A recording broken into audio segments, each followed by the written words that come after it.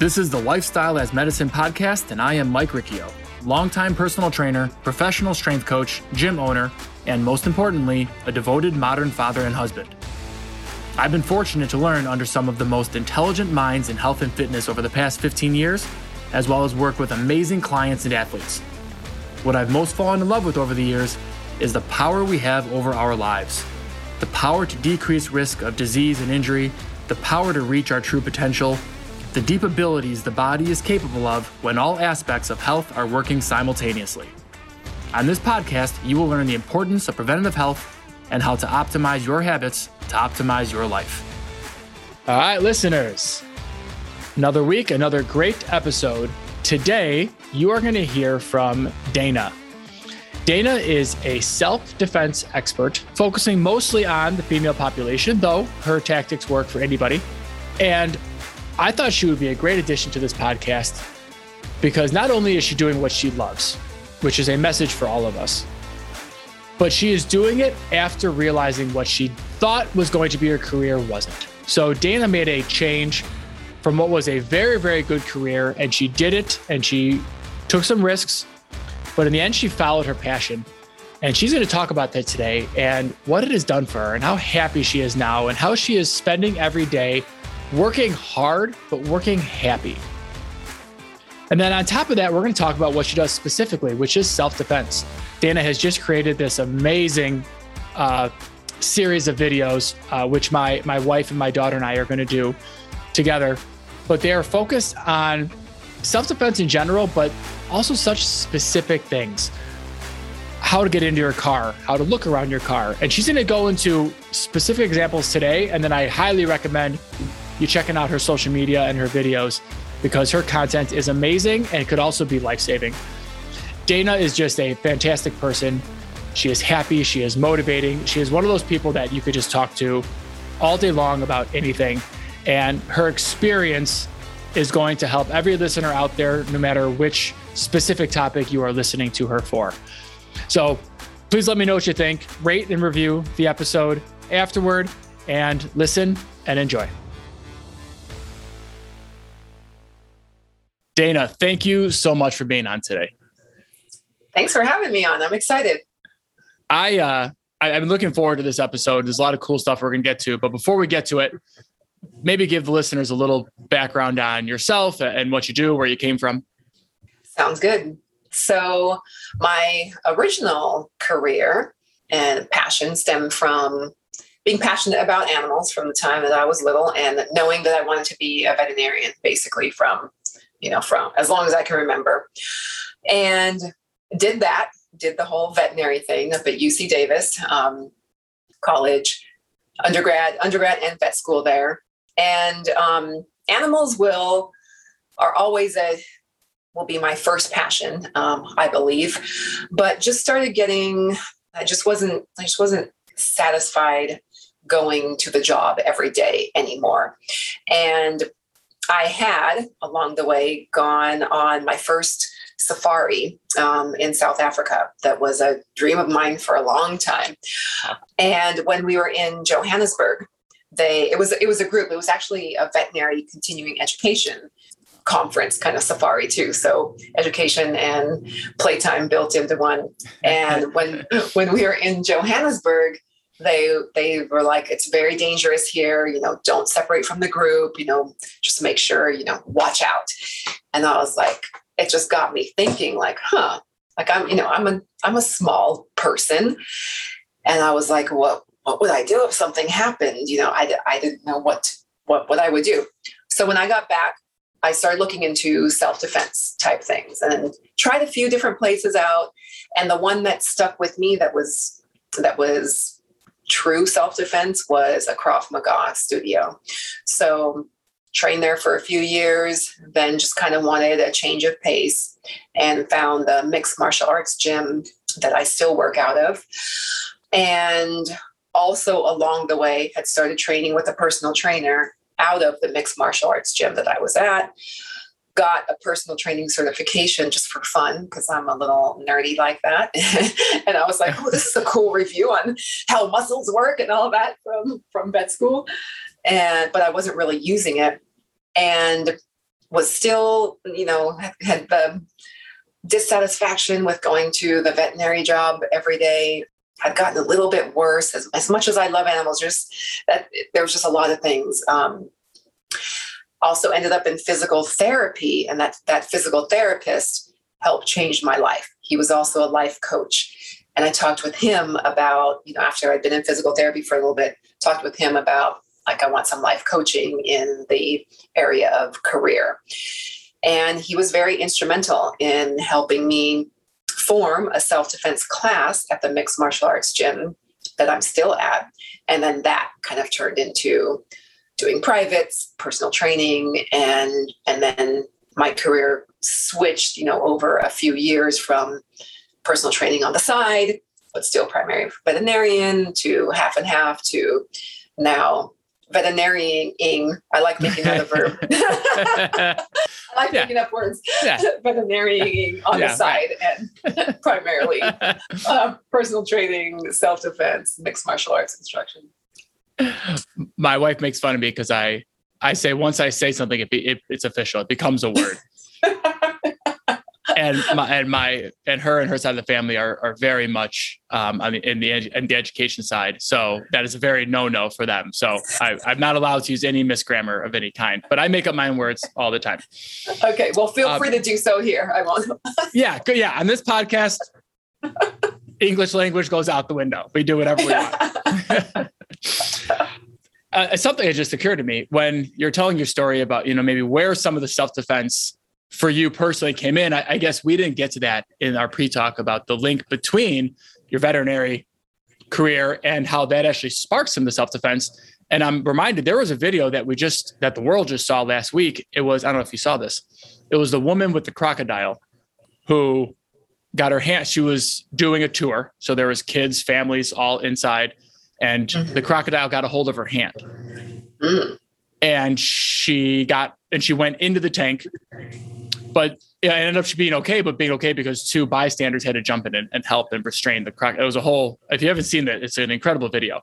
Wow, but what's interesting in the link part, the point of this, she talked about how she knew. She said, well, once the crocodile had me, I knew if I would have stayed outside the tank, I would have lost my arm. So my odds of survival went up by going into the tank, and then knowing what the crocodile was going to do. I knew it was going to roll, so I had to be ready to roll with it. So the more she and she did, she tuck and rolled, and she went with the, again, I forget, it was alligator or crocodile. So forgive me to the animal experts. But it was just, I guess, an example of maybe of what we're going to go into in some ways about when you know a situation, you know the odds, and you know what you're up against a little bit, and it helps you to make these decisions, even when it's about survival and it's split second. And it was those decisions, even though she got help eventually, it was still those decisions that probably initially, at the very least, saved her from losing a limb. Right. It was just an incredible story. Wow. I'll have to go search that out. That's amazing. Very much so. So the fact that was kind of on your mind about, you were in danger, and that could have come into fruition, that you might have needed some type of defense, even against the animal world, I guess it's just very interesting. So before we keep going down the self-defense line, I want to talk about that career transition that you did, because it's such a stress point for people. I think people feel very stuck in the careers they're in, yet many do exactly what you did, where they start to question and realize they're not happy, but instead of pursuing whatever it might be, even if it's, whatever the change might be, most people probably say, you know what, I've come too far. I'm in what I'm in. This is it. I'm just going to make peace with it. Was that a question for you? Was it a challenge for you to start making that change? Yeah, 100%, but you're spot on with what you say. It's very sad. I talked to a fair amount of colleagues, and they describe exactly what you say. They feel very stuck. They're like, I went to all this school, and a lot of them are in a ton of debt, and they're like, I cannot make a living with anything else like this. So yes, they feel very stuck. And yes, it was a scary thing, but thinking back, what was scarier to me was not liking going into work every single day. That feeling of, I certainly don't want to bash the career by any means. It wasn't for me anymore in that regard. So that was looking down, I'm still young, looking down 30 plus years in the future and feeling that I had been feeling for so long, like, I have to get up, I have to go to work today. I'm like, I can't do that for, whatever, 30, 40 more years. Like, I just can't. Yes, I put a lot of time and effort. That's all I ever wanted to do and be. And by no means do I regret my path. Like, I love my path. I love that I have the medical background because I can apply it, to people. Obviously, I don't try to be a doctor or anything, but I can take what I've learned in the 4-legged animal and apply it to the 2-legged animal. And I also, I'll research things. So yeah, it was very scary, but what was scarier for me was staying in a situation that I didn't want to be in, every day or whatever, 5 days out of the week. We spend so much time at work. And I love now that I enjoy going to work. And is it still hard? Do I still have challenges? All the time, learning how to be my own business person. That's challenging for me. And I'm still learning, and I still have a lot to learn, but I'm so grateful that I was able to transition and that I love doing what I do. I love going in every day. And I have big dreams to donate a lot of time to with wildlife. I did do some wildlife work, and I believe wildlife needs our help. So that's definitely on my list of things to do. Cool. Well, it's an important delineation you just made too, between not being happy with what you're doing and not wanting the work, right? It's just because you're happy with what you do doesn't mean it's easy. It's still very difficult. There's still a ton of work to do. Right. It's about finding some more level of enjoyment amongst that work and where you spend your day. Right. Yeah. Because if anything, it's probably easier sometimes for people to stay. Sure. Yeah, and maybe that's why they stay too. Well, it'd be so much work for me to transition. It might take a lot of money for me to transition, whatever it might be. Right. But in the end, it's worth it. So, and obviously you've now found something you are not only passionate about, but very good at. Yeah. Going back to the money part, a reality also too. Like I lost a lot of money, the transition was going from a certain income to starting, and yes, there was transitioning where I was still doing some vet stuff, but really going, okay, I'm going to fully switch and be committed. You have to build clientele. You have to find clients. You have to keep finding clients. You have to, give a good product so that people want to keep working with you. So there's that's a very realistic part of it too. And building a business, you don't just go to a huge successful business overnight. It takes time. I'm still very much building it, but excited for the future. And you've linked on with a pretty well-known group and person. So do you want to talk about that too, about how you got to meet maybe Boz and how you got involved in some of the people that are around you right now? Yes, I feel super fortunate. I write in my journal frequently about, I believe very much in gratitude. And I was just thinking it this morning, I'm so grateful for all of the people that I have around me that I've been exposed to. So that came about. I'm lucky with where I live, for one, because he's here. So I'm always talking about, wow, I'm so grateful that he's here. And so I was in Krav Maga, a city about 15, 20 minutes away. And that was the first discipline that I did in my early 30s. And my boyfriend at the time, I was just getting a little antsy at that studio for various reasons. And he said, well, there's an MMA gym, even closer to where you live. It's Boz Rutan's gym. And I was like, who? And he goes, oh my gosh, you don't know who Boz Rutan is? And I was like, no, who's that? That's fine. He had watched, at that time, Boz was filming every Friday night Inside MMA. So he would watch Inside MMA every night. And he's like, oh my gosh, blah, blah, blah. one of the greatest fighters of all time. And so I'm like, okay, well, let's go try a class. So we went there, talked to the front desk guy, and he's like, okay, well, Boz teaches on Tuesday and Thursday. You guys should try one of his classes. And I was like, okay. And we left and we came back, whatever day. And it's so cool to think back on the story and then watch when, usually it's men, but sometimes it's women, when they come into the gym and see Boz for the first time. So we show up on the day and Boz walks in, and my ex-boyfriend has this look on his face, that look when you're starstruck. Yeah. And he's just like, and he couldn't speak. And I'm like, what's wrong with you? And he goes, I didn't think he would really be here. I go, you think they would lie to us? That's funny. And he's like, oh my gosh. And so we take his class, and Boz to this day is like this. And when I tell people, I don't know that they believe me, Boz recognizes, he wants to know his students' names. So he recognizes when people are new. So he came over to us where, we're working together, and so he at the time was a brown belt. He was high up there, and I was like an orange belt in Croc. So I was so. I knew a little bit, but I wasn't by any means that great. But he knew what he was doing. And Boz is calling these combos, and we're like looking at each other like, what just happened? Where are we? Like we thought we knew a little something. And then we're drilling, and Boz comes over and he goes, you guys have done stuff before. What have you guys done? And I'm like, well, he's really good at Krav Maga. And Boz is like, okay, I want you guys here, blah, blah, blah. So I think just proximity, having him here. And then, fast forward, once I went to the gym, I stayed there. We didn't even have personal trainers at the time. Back then, it was just the mixed martial arts gym.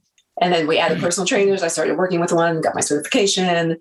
And when I had met with the physical therapist about life coaching, one of the things we powwowed on is, I was like, I'm like, I love self-defense. I miss the self-defense aspect of when I used to be in Krav Maga. And he was like, why don't you ask Boz about creating a class there? And my response was, I can't do that. And he's like, yes, you can. And I was so scared to ask Boz. And I think back on that a lot. And sometimes it just takes one person to believe in you and to, put you up to the challenge of doing something, but one person. And then if you commit, to doing it, asking the question, I was heart racing. I was so scared to ask Boz if I could create a women's self-defense class there. And Boz's reply was, of course you can. I'm like, yeah, that's a great idea. So we work things up in our head, and it's often not like that in reality. Yeah, absolutely. Well, luck or not, fortunate for sure. Right. And yes. So now you had this opportunity, and obviously it's a very big passion for you. Can you talk about some of the statistics? Why was it such a passion for you to really start helping women in this realm? Yeah, obviously we know a little bit more about why you got into it personally, but why was there something that besides, and we go to some of the statistics, but was there something specific that made you say, I need to help women on a greater scale on this? Good question. I don't even thinking back on it, I don't even think I was fully cognizant of my real deep why, of my why. I've worked on that a lot in the past few years and even this year. But I just knew that the change it made for me when I started learning self-defense and I started strength training, the two, I love working those two together because they very much, if you're strength training and self-defense training, they're both going to help each other. Sure. Just how I walked around differently. And I wanted to keep traveling, and I didn't always have a travel partner. So I knew I wanted to do some traveling, potentially by myself. And I didn't want to walk around feeling how I felt when we were in Johannesburg, and they were like, you guys have to be careful. And I was like, oh my gosh, like I wouldn't know how to do anything. Right. And fast forward to, I don't remember how many years later, probably a couple or a few years later, I was on a trip in Belize getting my advanced diving certification. And, things just kind of hit you. I was walking home from dinner. I was by myself and it was dark. And I was just walking and I was like, wow, this is interesting. I don't feel fearful. I'm more aware of my surroundings. I'm looking, I'm looking at the man walking across the street. I'm paying attention. And so, I'm alert, but I'm not paranoid or scared. Yeah. And just that feeling different is it's just so empowering. And when I talk to women, whether it be clients, that have kids, I remember one client who was very strong, and I thought, oh, the way she carried herself, I was like, oh, she's confident. And she told me once, every time I walk to the car with my kids, I'm so worried that someone's going to jump out at me from around the car. And I'm like, really? like it sometimes I forget. And we live in a very safe area. Mm-hmm. So I was like, wow, that's really in your mind? And she's like, yes. And I'm like, wow. So it makes me sad. It makes, I want to help women walk less fearfully in the world. I just want to help them not feel as scared walking around with their kids. And if someone's going to jump out at them in the bushes, that's another one that I hear a lot. I fear that there's a man hiding in the bushes and he's going to jump out at me. I'm like, wow. Right. Yeah. And unfortunately, these are valid fears when you look at some of the stats, right? I mean, and yes. So to take one from you, the fact that 1 in 3 college female students are assaulted. Mm-hmm. That's a huge number. 33% is a huge, and to use your word, unacceptable. Yes. Number. The fact that it's happening in the first place is what's unacceptable. The fact that most women, especially at that age, are not yet ready to defend themselves is unfortunate and needs to be remedied. But the unacceptable part is the fact that it's happening in the first place. Right. Well, we can't control that part. You had a couple other stats on that, didn't you? Yes. College age women, kind of a similar stat, are 3 times more likely than women of the general population to be sexually assaulted. So that one's a little similar. And then I was actually I had read this before, but I was reading a long article that someone did a study. Girls and women between the ages of 13 and 26 are most vulnerable. So that 13-year age range, 13 to 26, are most vulnerable to a sexual assault. And that I'm like, I read that and I was like, 13 sexual assault? Like, man, that is, I mean, any age, but 13, you're still a child. Yes. Like that's just, things like that are just heartbreaking. Yes. Yeah. Terrifying. Like I told you, my stepdaughter is going to be 11. Yeah. She is not too far removed from being in that age range. Yeah. So that is just and this study that I was reading, a friend of mine that used to be in the Secret Service, he actually forwarded it to me. It was discussing women that had a past history of sexual assault and how they would react, compared to women that did not have a past history, how they would react, talk, how they would view things and carry themselves. Is it different between, if they've had a past, offense versus not? So it was very long. It was very interesting. And just the fact that many girls and women won't stand up for themselves and don't have the confidence to stand up for themselves.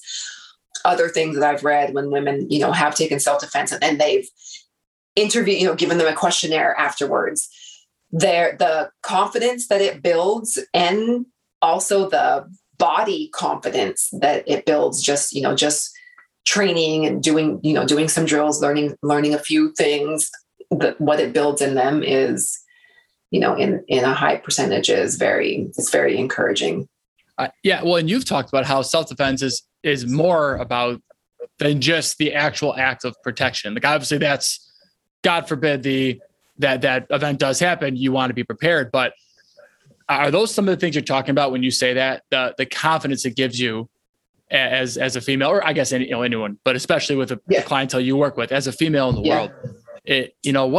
What else is it? Because you're right. It's so much more than just the act of actual protecting yourself for if and when that time comes.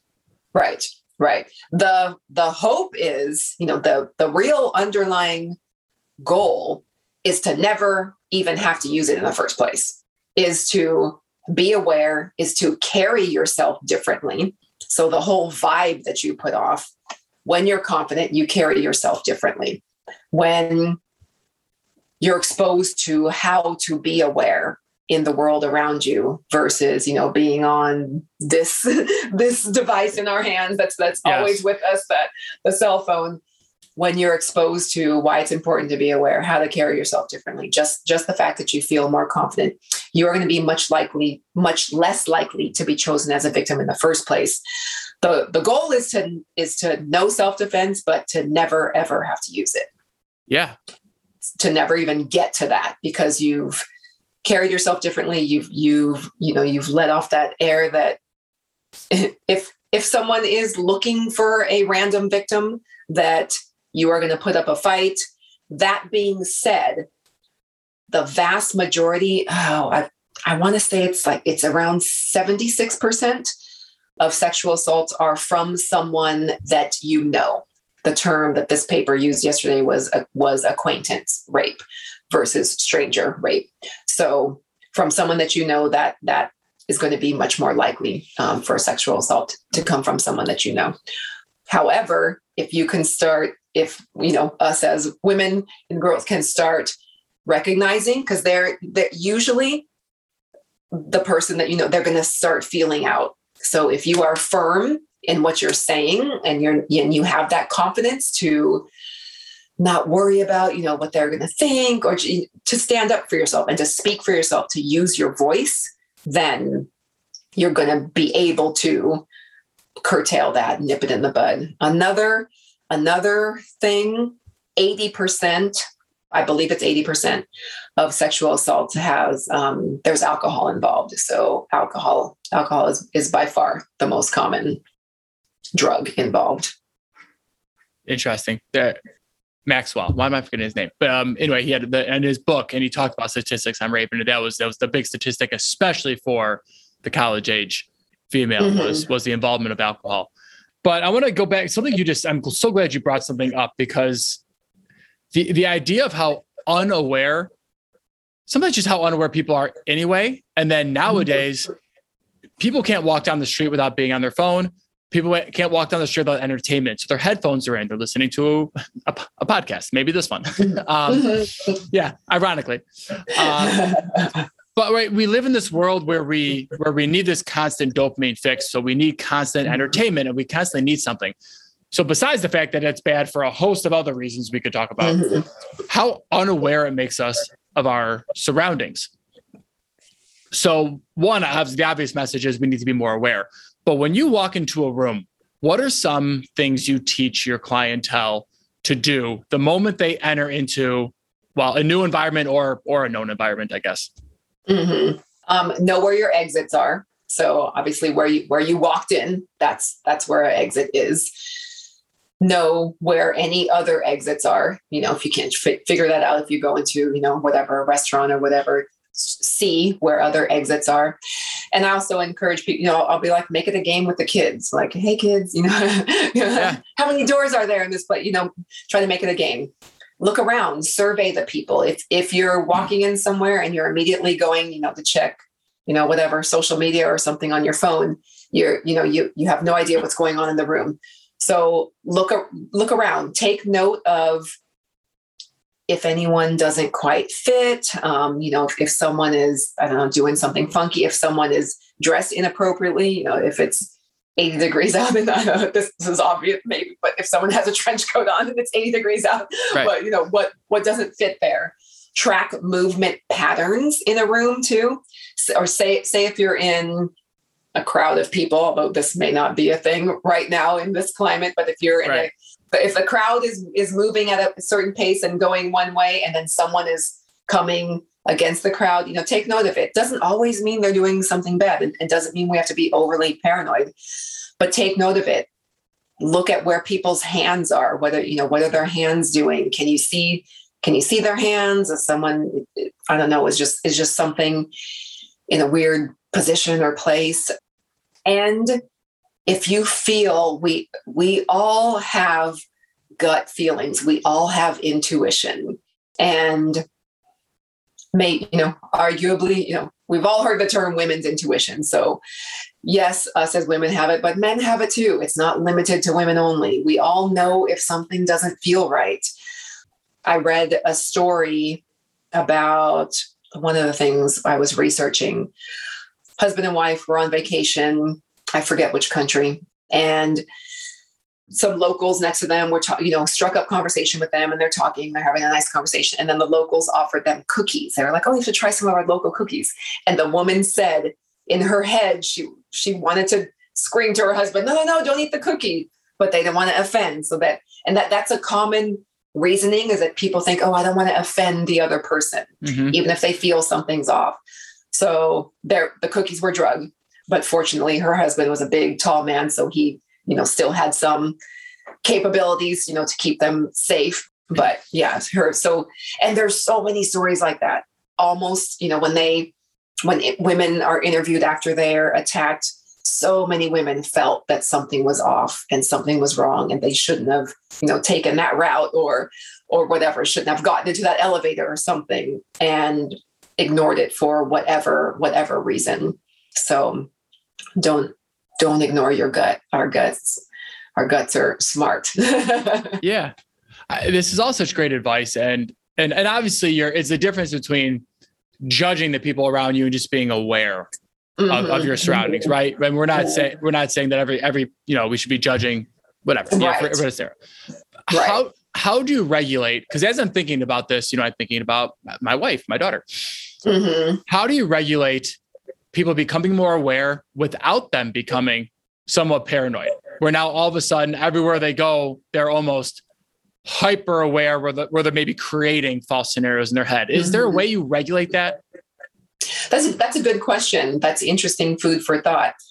I think one of the best ways is kind of how you said, how you were talking about how we always have to be entertained. Something always has to be, whether it's TV, social media, this or that. You know what? My best advice on that would be having some quiet time and spend some time with yourself, spend some time on breathing, meditating, being quiet in nature. Because I really think that once we can tap more into feeling our body and how our body reacts, then that's, that would be the best answer for me. I mean, because we've all seen people out in public, and I have some great friends who you might look at these guys from the outside. This one man that I go and I'll train Krav Maga with every once in a while because I want to pick his brain again. And he's this tattooed up, If you look at him, and I joke about this with him, to his face. You look at him and you'd be like, oh, and he's the best, nicest guy. So if I were to judge that book by its cover, I would be like, oh, he's sketchy. And no, it's so feeling, just that feeling, trying to be quiet, trying to read your own body, getting to know your own body. And it's going to translate with everything else too. Exercise, food, you can know if something agrees with you or not.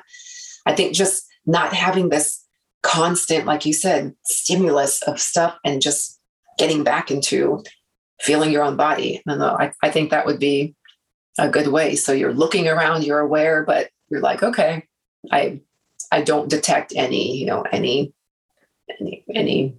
ill intention or anything, here with this person. I don't detect anything that feels weird or off. So, Sure. So I can go about. Yeah. No, I really like where you went with that answer about sometimes just making sure we're very aware about who we are as people, because that helps us to know the difference between whether we are judging versus being aware of an environment. And you probably answered some of this already earlier, where once you become confident in yourself that you can handle certain situations, I'm assuming that kind of takes care of itself, right? Like you walking alone from that restaurant that one night. Like instead, like you said, you weren't paranoid that someone was going to jump out. Yet you were aware that that's always a possibility. But this time you felt like I'm equipped to work. If it did happen, I'm aware. So I'm going to try to stay ahead of it with my eyes and with my brain. But if it did happen, I do have this backup if I do have the physical training. to handle myself if that scenario came in. So I guess your own self-confidence does probably help to regulate that bridge between paranoia and awareness. Right. I agree. And also be smart about things. I needed to have dinner. I needed to get back to my place, and I was by myself. Would I, am I doing things like, oh, you know what? I have some training. Let me go walk in Compton at 2 a.m. and see what happens. No. Right. No, right. Of course not. Yeah. So you're also not, being smart about things. I'm not, you're not purposely putting yourself in sketchy situations because and it's funny. I've actually joked with Boz about this. He's like, have you ever kind of wished something would happen? And of course, jokingly back, I'm like, yeah, Boz, yeah. And then I'm like, no. For real? No, I don't want to, because if heaven forbid something were to happen, it's not going to be pretty. It's not how training looks, and I've read enough stories about that. And from people that have been doing this a lot longer than me. Tony Blauer is one that I follow who has great content out there.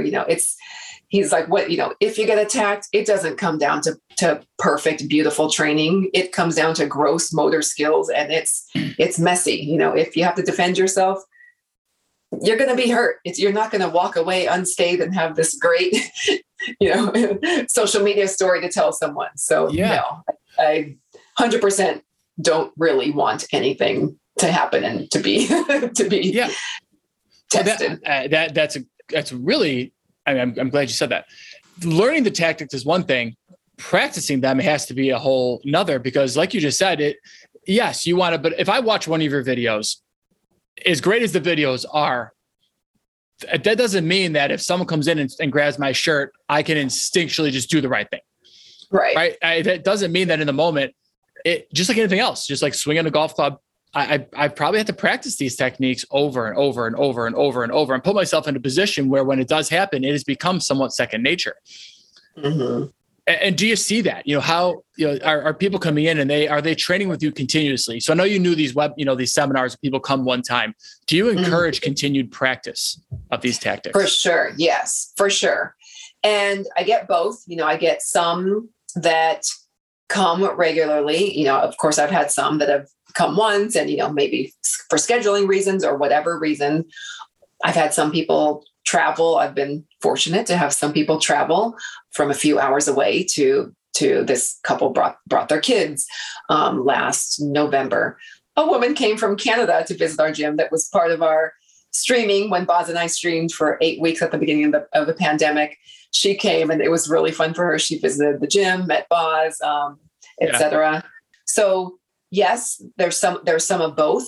You definitely, in my opinion, it's ideal if you can train it over and over. Doesn't have to be with me. It can be anywhere. There are lots of great studios out there. I did just release a first very intro digital product where I talk about just feeling the movements, out in the air, so your shadow striking, but also discuss mindset. Working on the mindset, in my opinion, should be a continual thing too. We have, just like with everything else, just like with mindset for everything else, we have to remind ourselves. Yeah. Reminding yourself that, that you are worthy, reminding yourself that you will not be a victim, because there's going to be good days. There's going to be days where you feel like you're awesome and you're confident. And then something might happen and your self-confidence dips. We all have it. So working on the mindset all the time too. Working on the tactics as much as you can would be great. And then exposing yourself to different types of training. I reach out to different types of people. I want to expose myself to as many different angles as possible. So while I teach Krav Maga based seminars out of Boz's gym, I also am asking and I'm researching and learning from different people. I want different input, different views, different ways to see things from people that have been doing this, for a lot longer than I have. And a lot of them are men. There's an awesome woman that I've known since I was first in Krav Maga. I've looked up to her, Renee. Her name is Lioness Tactics. She's really, really good. She's I very much look up to her and train with her too when I can. So just getting, and I take as much as I can, I borrow as much as I can and use that and give credit where credit's due. But the more different ways to learn about something, the better. And then that being said, for people, students and clients, take what resonates with you. And if something doesn't resonate with you and doesn't work in your hands, then leave it and find something else. Yeah. It's just like with lots of other things, just like with your own, nutrition, for example, take what works in your body and that sort of thing. So, yeah. Well, and if I compare it to, obviously this is much more serious than sports, but as a strength coach, my first analogy is I'll go to sport. Yeah. There's a reason we, take football, just as an example. There's a reason you practice the same plays over and over and over and over against real people and against different people. And again, like there's a reason that you do that, because in the end, in any game, you're going to encounter the same play, but with different people, which changes everything. Yeah. So I love that. The fact that you, 1, practice, 2, practice with people, and then 3, practice with different things, because a different scenario might warrant a different tool or a different way you approach something. And again, obviously self-defense is a much more important life tool than the sport analogy is, but the approach to getting good at each of those is probably the same, right? Yeah. It's everything you just said. Yeah. I mean, sports are hugely important. Well, yeah. I don't want to compare it to the life or death situation that could be a self-defense scenario, but yeah, but still, I mean, sports, I love the crossover in sports, because MMA, I love that too. I'm very passionate about that too. But if I'm teaching a client MMA or if I'm teaching them self-defense, my approach, while there is certain crossover, the approach is very different. I start out, MMA is a sport with rules. If you have to use self-defense, all the rules are thrown out the window. There are things that are illegal in MMA, groin strikes, back of the head, etc., that you would be going, eyes that you would be going for in a self-defense scenario. Okay. You need those soft targets but it's also awesome that, that myself and some of my clients, we're taking MMA multiple times a week, because to keep practicing that straight punch, is going to translate over into the palm strike or the hammer fist and the roundhouse kicks, while we might be aiming, more across the knee than above the knee. Yeah. It's still doing those motions, helps, but the mindset behind it all. When we're doing MMA, we're taking care of our partner. When we're training self-defense, we're still taking care of our partner because we're training. We're not really doing it. Right. But with the mind behind, if I really had to do this, we would not be taking care of the person that just tried to attack us. Sure. Yeah. Could we get into some specific scenarios? You and everyone listening should definitely go see Dana's social media, because some of these are on there. But could you talk us through a few specific scenarios that you would teach? So maybe 3 very specific self-defense tactics or whatever it might be. Sure. Some of them, obviously are a little bit easier if to see them. Right. But a couple of things that I did some training relatively recently with a good friend who used to be in the Secret Service, and now he does high profile individual security for individuals. And when I met up with him, I was like, can I meet up with you when he was in California? Can I train with you? And, I'm thinking, I met up with him and I'm thinking, all right, I'm going to get some cool, like, bah, bah, bah moves. And he's like, okay. He's like, you do a lot of the physical stuff already. He's like, I want to go through with you in this first day how to not even end up with a physical altercation. Cool. And it's interesting because here's my first thought. And I didn't say this out loud. Oh man, I wanted to get some good. Yeah. Oh, I guess. All right. Right. Yeah.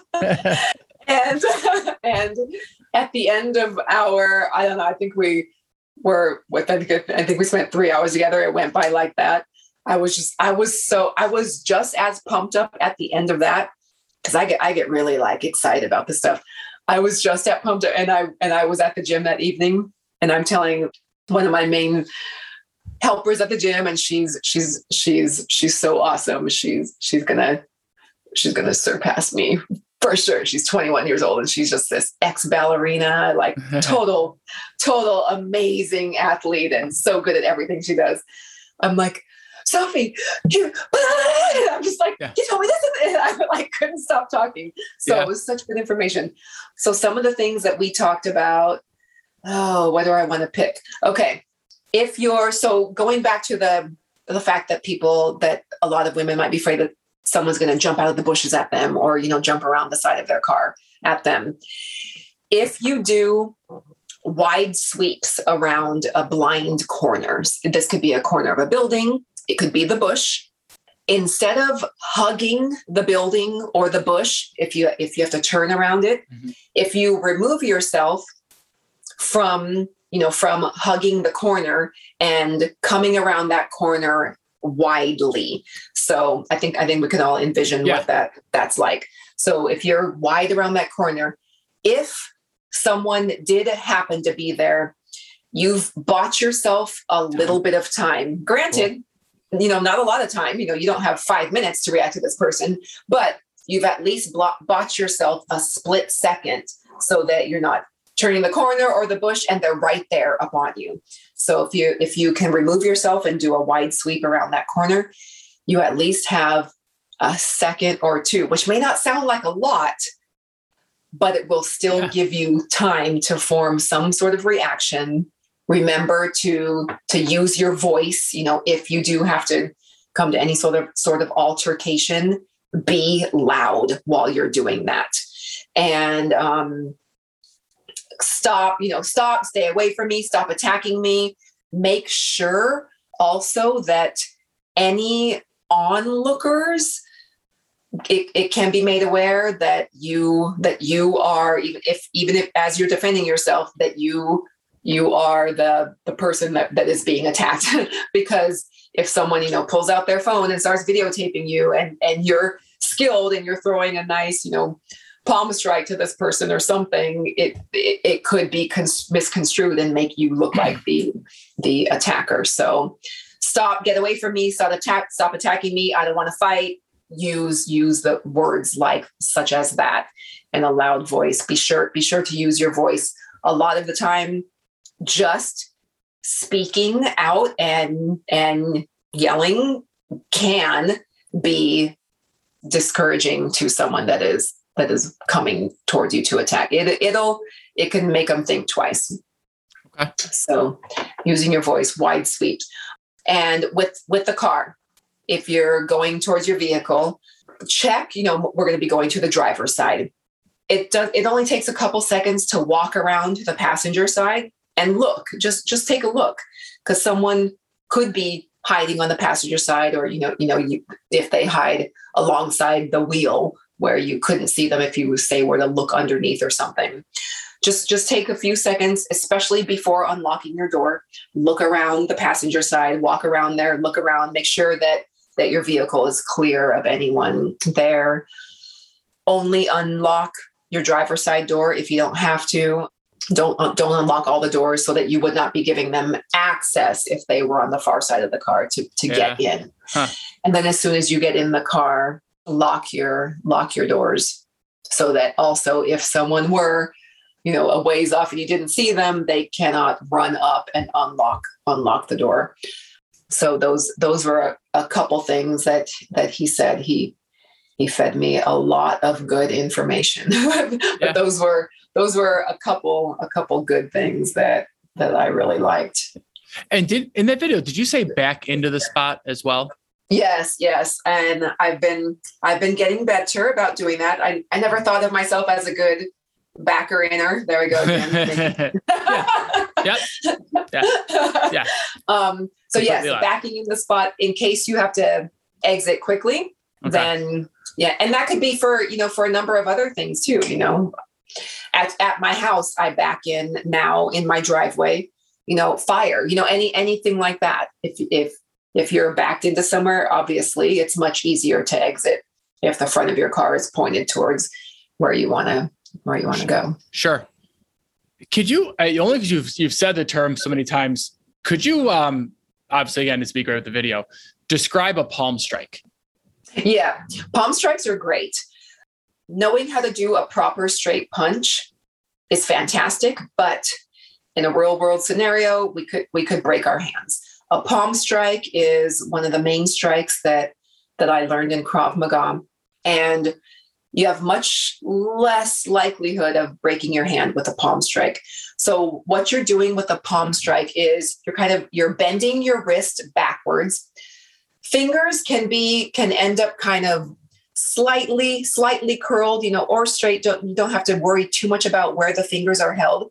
But if you're bending your wrist backwards and you're striking with, like, if you look at your hand, if you look at the bottom portion of your palm, that is where you would be striking on the soft spot of someone that is attacking you.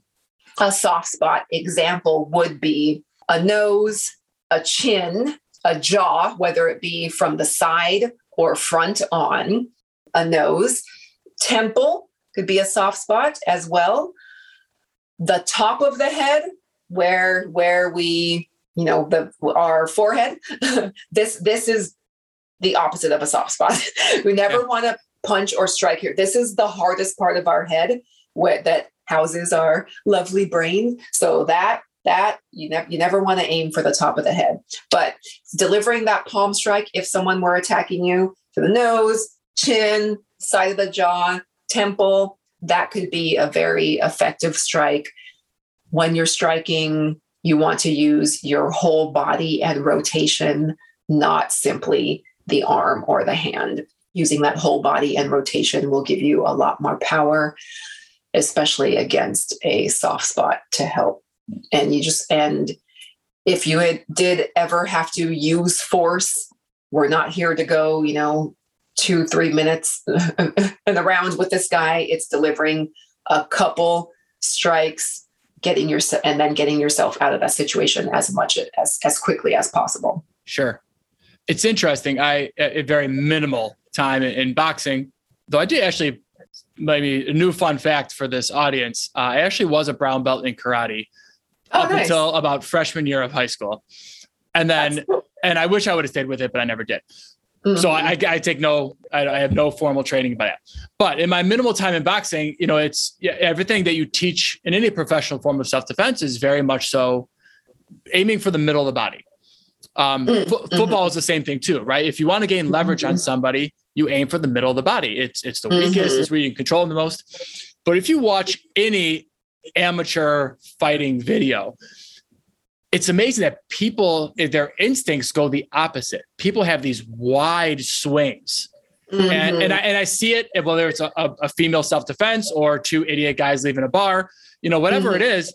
And it's so interesting because you'd almost think there'd be more of an animalistic instinct to attack what we know is weak on ourselves on the other person. But instead, people don't. They go very wide and flailing.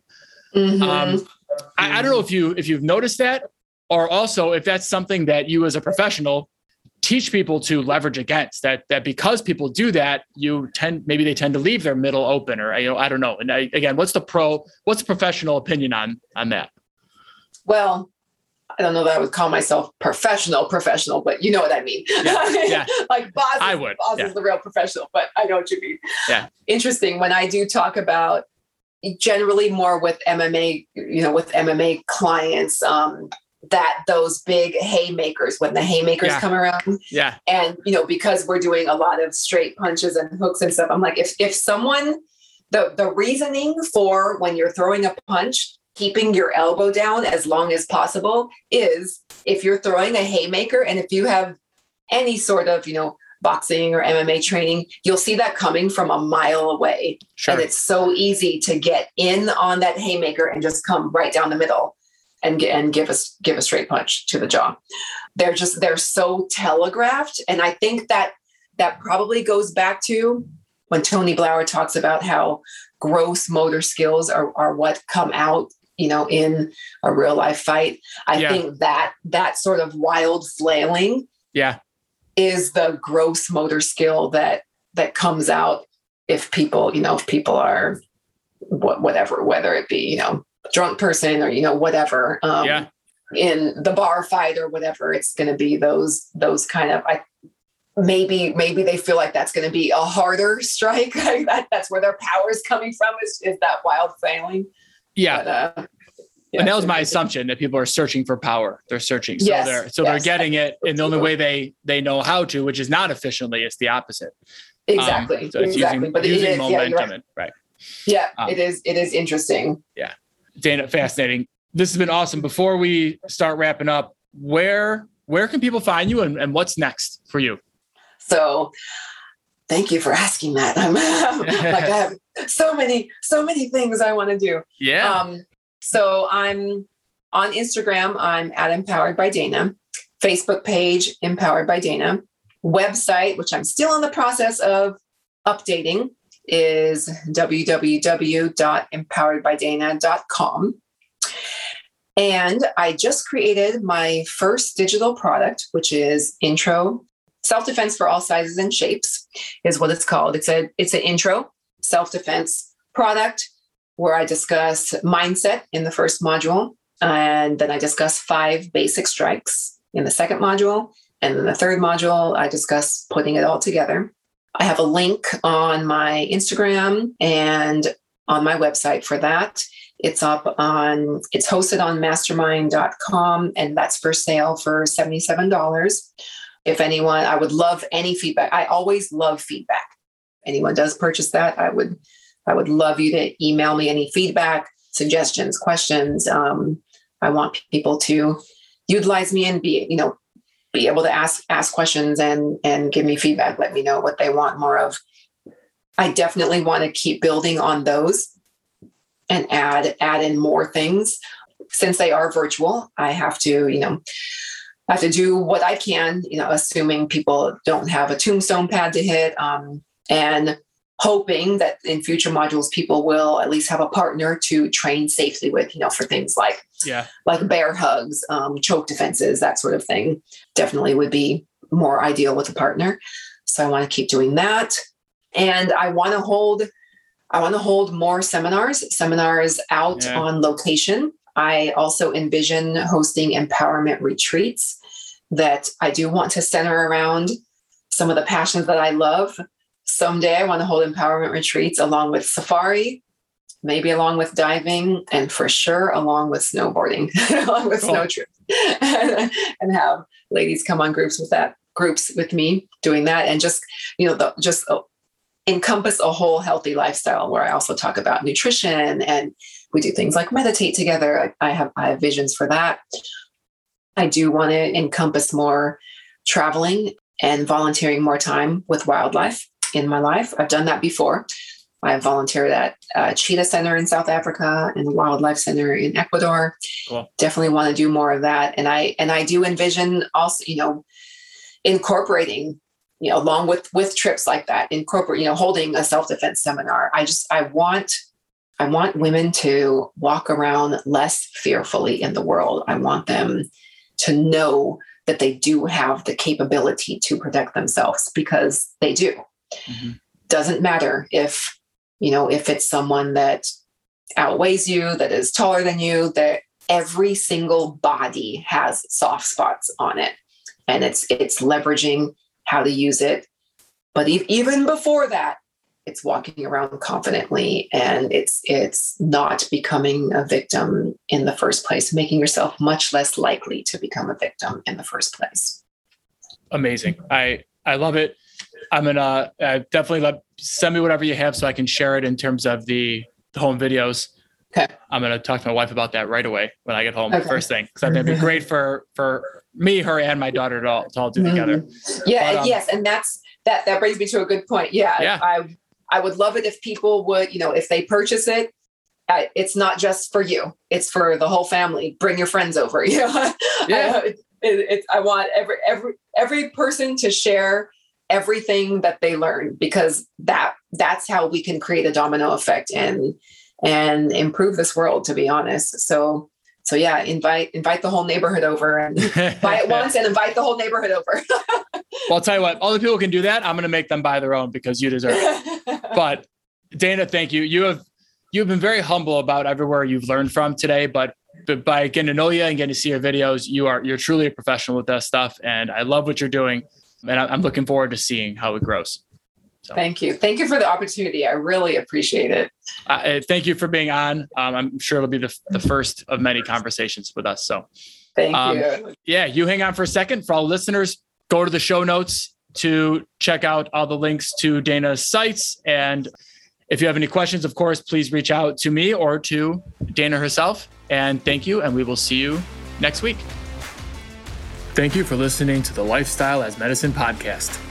Find more episodes like this at www.lifestyleasmedicinepodcast.com and visit www.marhealthandperformance.com and at Mar Health and Performance on both Facebook and Instagram for more great content and information about programs. Have a great day and see you next time.